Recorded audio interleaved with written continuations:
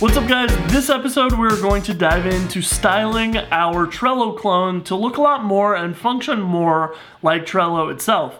Because right now we are cheating with some bootstrap column stuff, and that doesn't actually work at all like we want it to, because when we create a column that goes too far, it wraps around and gets displayed here at the bottom. And we can fix that really easily by stealing a little bit of CSS from Trello, and it's actually really simple. So what we want to do is we want to get rid of this row from Bootstrap, and let's create one called board and get rid of column 3, and we'll replace that with list. And so those are going to be the components that we will use or style using our CSS. And we're going to write our CSS inside of the scoped style block inside of our Vue component. What this is going to do is make sure that this CSS that we write is only ever available inside of our Vue component, and it would never conflict with any other board class or list class that we might have outside of it, which is kind of cool. So if you were to write this in your asset pipeline, it could apply to any of these classes, but writing it inside your scoped style block, this will only ever apply to that Vue component, which is kind of neat. So this board, we actually want to have a few classes on here, and so let's take a look at how Trello does this. They have a board class here, and notably the important 2 lines that we want are white space no wrap, which is going to tell it to not wrap automatically, where we saw that with the bootstrap stuff. It's wrapping. We want to have this board white space no wrap, and then we can refresh our page and we see that, well, now they're all on their own columns because we don't have the column 3. So we can say list width is, say, 270 pixels wide, and let's say display is inline block. So this is going to be a block like normal, except it's not going to force the next element underneath it. This is actually going to allow those elements to be side by side. So here we go. We have now a scrollable sort of view.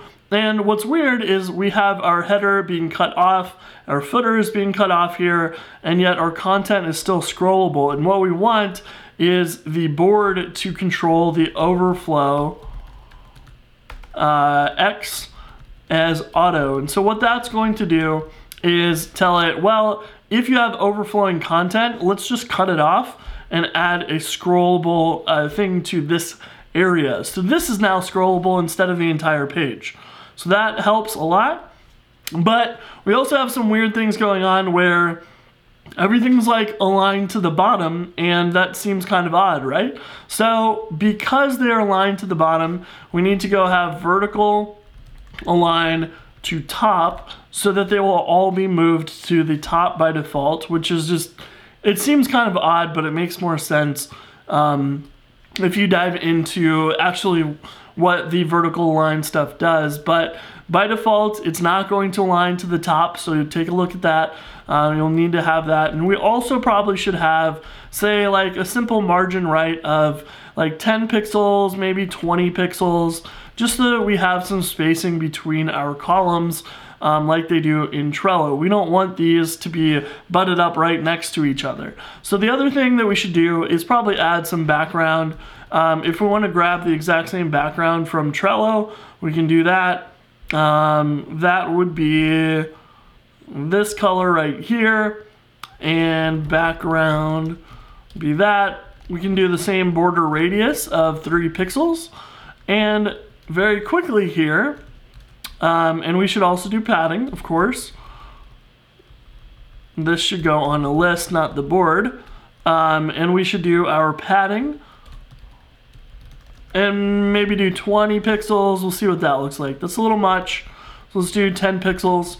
And now we have our lists that are all colored individually, and we can move those around, and they're all starting from the very top and looking like we would want.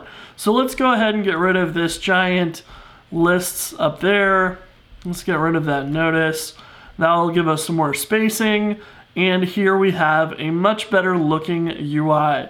What we can also do is go into our layout application HTML ERB, and rather than doing container, we can do container fluid from Bootstrap, which will actually make it a full width UI, and our nav bar is going to need the same treatment. We can do container fluid here. Then that's going to move everything out to the sides so that we have access to all of those. So we don't really need our HR here that much anymore. And this is looking much, much better. We have a significantly better looking UI here.